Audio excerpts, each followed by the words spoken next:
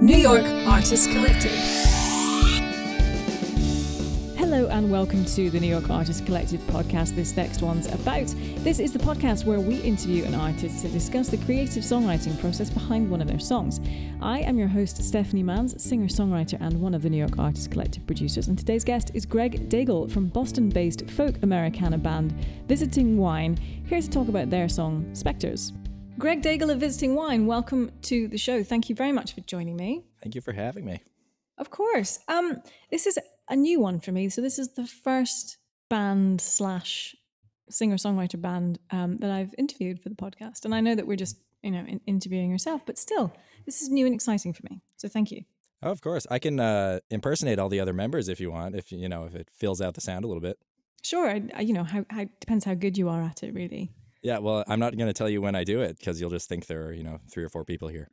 You lean into that whenever you want, Greg. So your band is called Visiting Wine. Yes. Which is an interesting name. How did you come up with that? So there are actually 2 stories. One of them, how the name came about, and the other one is what we ended up discovering about the name. So a lot of this first album that we put out kind of stemmed from what was originally supposed to be Lindsay's solo project. So she and I had started playing together in the Boston music scene, splitting a lot of bills. And since I produce, I started just helping her out with her project where she would come over and record just the ukulele and the vocal line. And then the next day I would just send her a finished track. So we put this album together, which was, 7 songs. And she went through a bunch of names. She didn't really like just having her name as the title. So she kind of came up with this term Visiting Wine, which was a story one of her friends told her, where it's this New England folk tradition where at the beginning of the winter, they would basically store a bunch of grapes.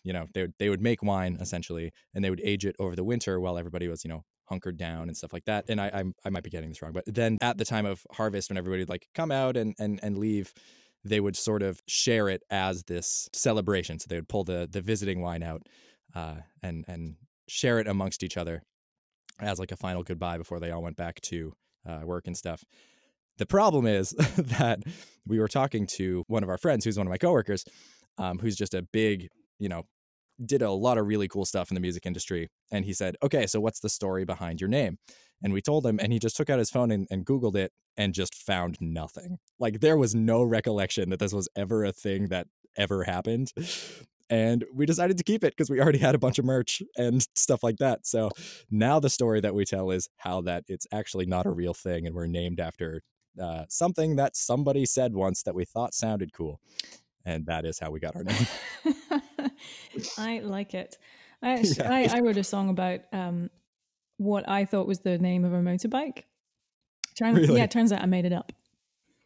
Oh, nice. Yeah. So similar things. I hear you. And you know what? Creative license is much more interesting. I mean, you could make a motorcycle company. True. And you have your first one. I could. Quite honestly, Greg, I don't have time. I'm quite a busy kind of girl, Yeah. But let's talk more about you. So let's talk about your song, Spectre, and then we'll go into a whole deluge of good word, deluge. We can go into more about your band and the tour that's coming up and the album and all sorts of things. For sure, yeah. Awesome. So tonight we're going to talk about Spectre and we're going to play that a little later on. So tell me about it. How did you write it? Who wrote it? How do you write as a band? Where did it all come from?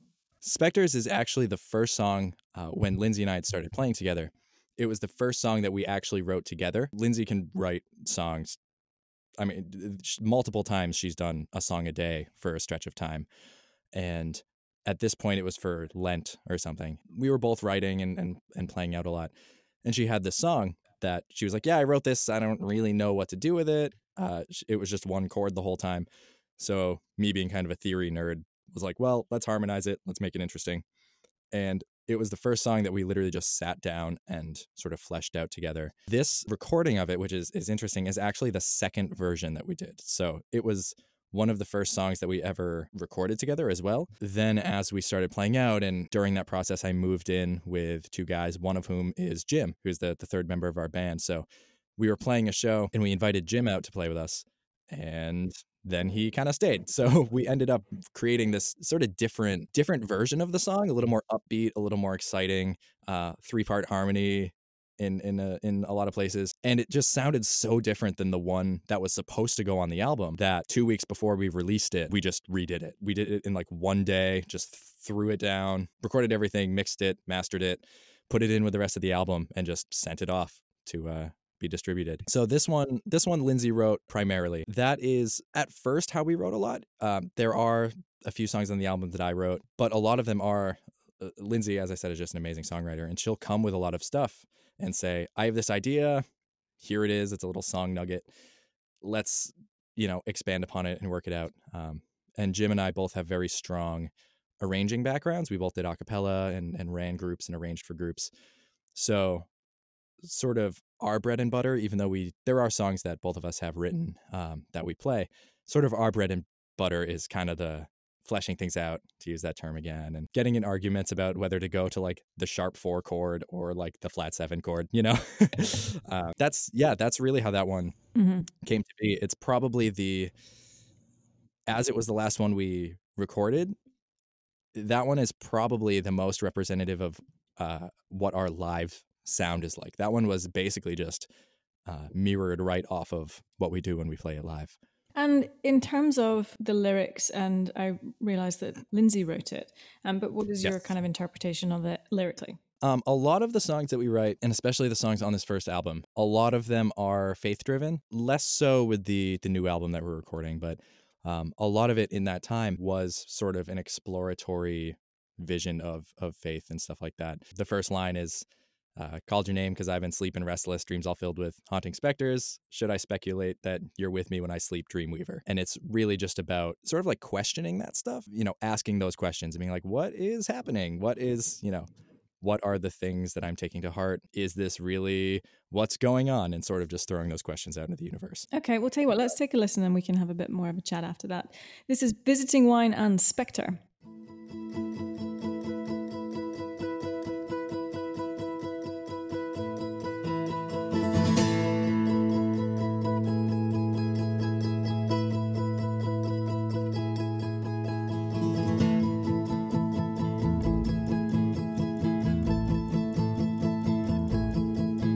Called your name 'cause I've been sleeping restless, dreams are filled with haunting specters. Should I speculate that you are with me when I sleep, Dreamweaver?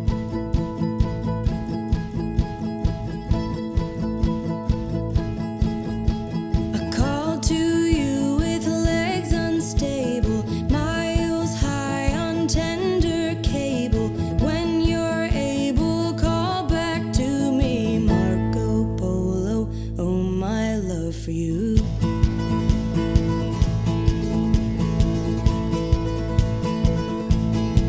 you turn each dream into a technicolor neon scene. You fill my body with the food that feeds. I have never known someone who loves me quite like you do.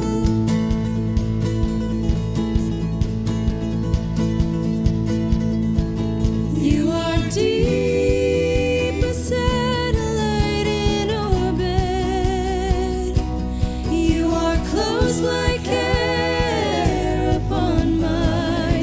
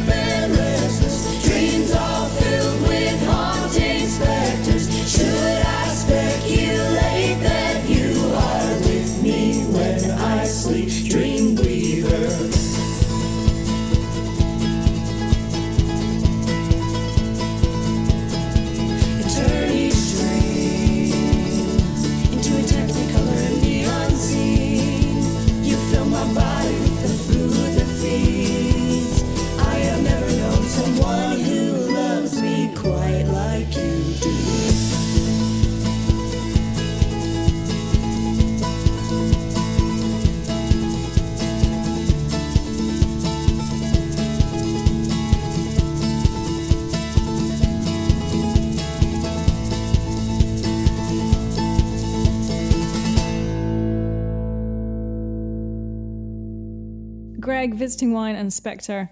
You have such a unique and an interesting sound. I mean, I think it's very folk driven. There's a kind of Mumford energy about it, but in terms of sonically, I think because you have Lindsay as a female front person, for me it's more of a Nickel Creek element to that there. I don't know how you feel about that. And actually also I think the Weepies, the sort of droning of the mandolin at the beginning made me think of the Weepies. Gotcha. Yeah, somebody actually last week said that, because one of the things we've been searching for are a bunch of covers to do, because we're getting a lot of gigs for original music, but they'll throw at us, 2 weeks before we play the show, oh, can you also do an hour of covers? We've been looking for covers to do, and somebody actually suggested to me, I think last week, I don't really know the Weepies, but somebody was like, yeah, you should do Weepies songs. I think they'd fit. So this is the second time I've heard that, which is interesting. There you go. Yeah, I didn't believe the last person, so now I have to. Also, so I was listening to some more of your music, and I think the one that you mentioned was a captain. Shipless captain, yeah. And it's really interesting. That sound to me is very reminiscent of kind of like Cornish folk in the UK. Yeah. I don't know if that's something you've heard before as well. Yeah. A lot. I think because it's almost sort of sea shanty-esque and the sort of ship aspect of it. And yeah, definitely I heard that. The accordion in there too, yeah. Yeah. And I guess there's a Mumford element to that too. I think I actually don't know where they're from. I know they're from the south of England anyway. I believe so. But we digress. We digress a lot. So how did you guys form as a band? Lindsay and I met a few years ago. We go to the same church in Boston, and we started playing together, and she was really looking to start playing solo at that time. She was playing with an awesome duo, but she was just looking to sort of have the flexibility of playing as a solo artist. And so we started splitting a lot of bills. If there was an hour and a half, we would each take 45, just as we both kind of got our own repertoire together. And what this led to is I ended up backing her up on a lot of stuff.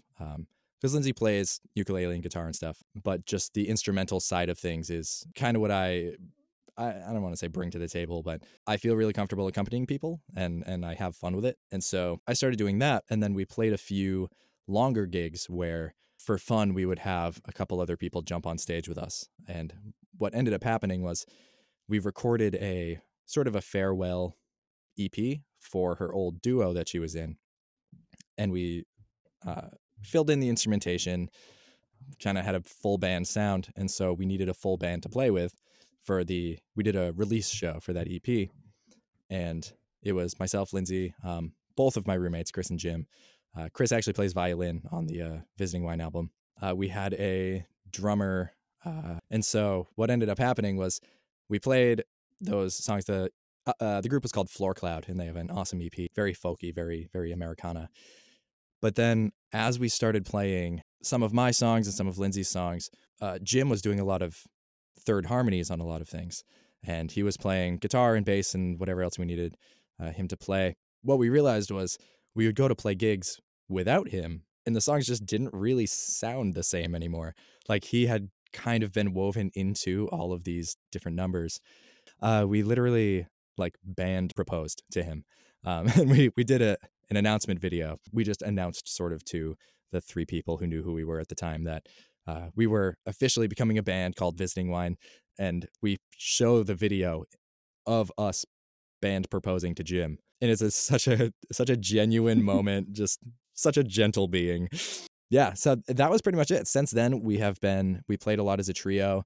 And then for our album release, we reached out to actually the sound guy at the church Lindsay and I go to, Jordan, who now plays drums for us. We reached out to him because we needed a drummer, which is a whole nother funny story. Eventually, we cycled through auxiliary instruments and then found that an electric guitar was the best live thing for us rather than having a mandolin and an accordion and all this other stuff. So my brother, who, putting my sibling rivalry aside, is a much better guitar player than I am, he jumps in and plays electric guitar with us. And so that's the group that's going on tour, are those 5 people.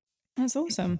So tell me about the tour. So where are you hitting and how long are you off for? Yeah, we're gone for about a week and a few days. All of us have full-time jobs.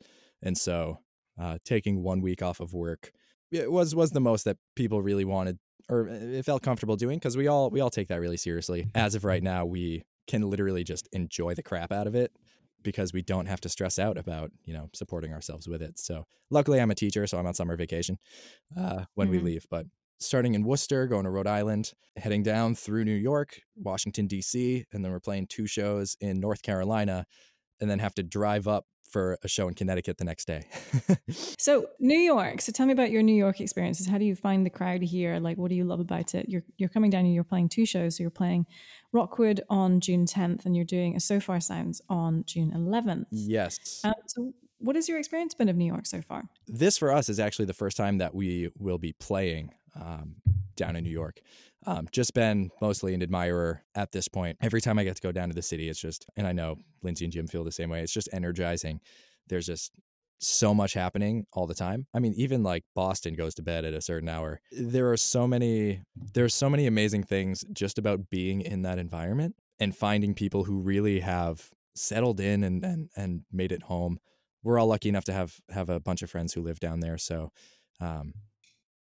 we get to sort of bypass a lot of the touristy things. Just the amazing thing just about New York in general for me is that one of my good friends was born and raised in Manhattan and still lives there to this day. And I was down there a few months ago, maybe half a year ago or so. And we found a bunch of stuff that she didn't even know existed, like 2 blocks away from her house. Again, it's just energizing knowing just how dense the music scene is down there. It's just, again, like you can feel it on the streets, and it's just an exciting feeling because you just kind of feel like you're in the middle of everything.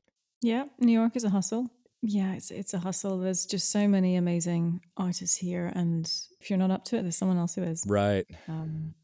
It's great. So as we're wrapping up and we're throwing forward to your show, so what is the name of your album? It's a self-titled album. So the band and the album are both called Visiting Wine. Awesome. And that is out and available to download and stream away at your leisure. Do you guys say leisure or leisure? I don't know if we really say it either way ever, but okay. I think at your earliest convenience. I think I say leisure. I remember getting in an argument about this though with somebody. Was it somebody British? No, I think it was my dad, who's definitely not British. Weird. Well, I'm probably with your dad then. The thing is, I don't even remember which side I took. That's the problem. Okay, so Visiting Wine is available to stream and download now. You guys are playing Rockwood Music Hall. Which stage are you playing? We're playing stage 1. So we're playing the little pie-shaped, drums on the floor stage. Yeah. I think for your first show, that is a perfect stage. Awesome. There's a lot of energy on that stage. You get a lot of walk-ins. Yeah. It's fun. So it's a good time. And you're playing a So Far show while you're here. Yes. And Greg, so for anyone else out there who's listening, what are your socials? Where can people find you? What do you want them to do? How do you want people to support you? Yeah, we are basically Visiting Wine everywhere. So visitingwine.com is one of them. Facebook, we're Visiting Wine. Instagram, we're Visiting Wine. I hope we don't have a Snapchat, but maybe we will in the future. Really, if you type in Visiting Wine Band, even on Google, you'll find us.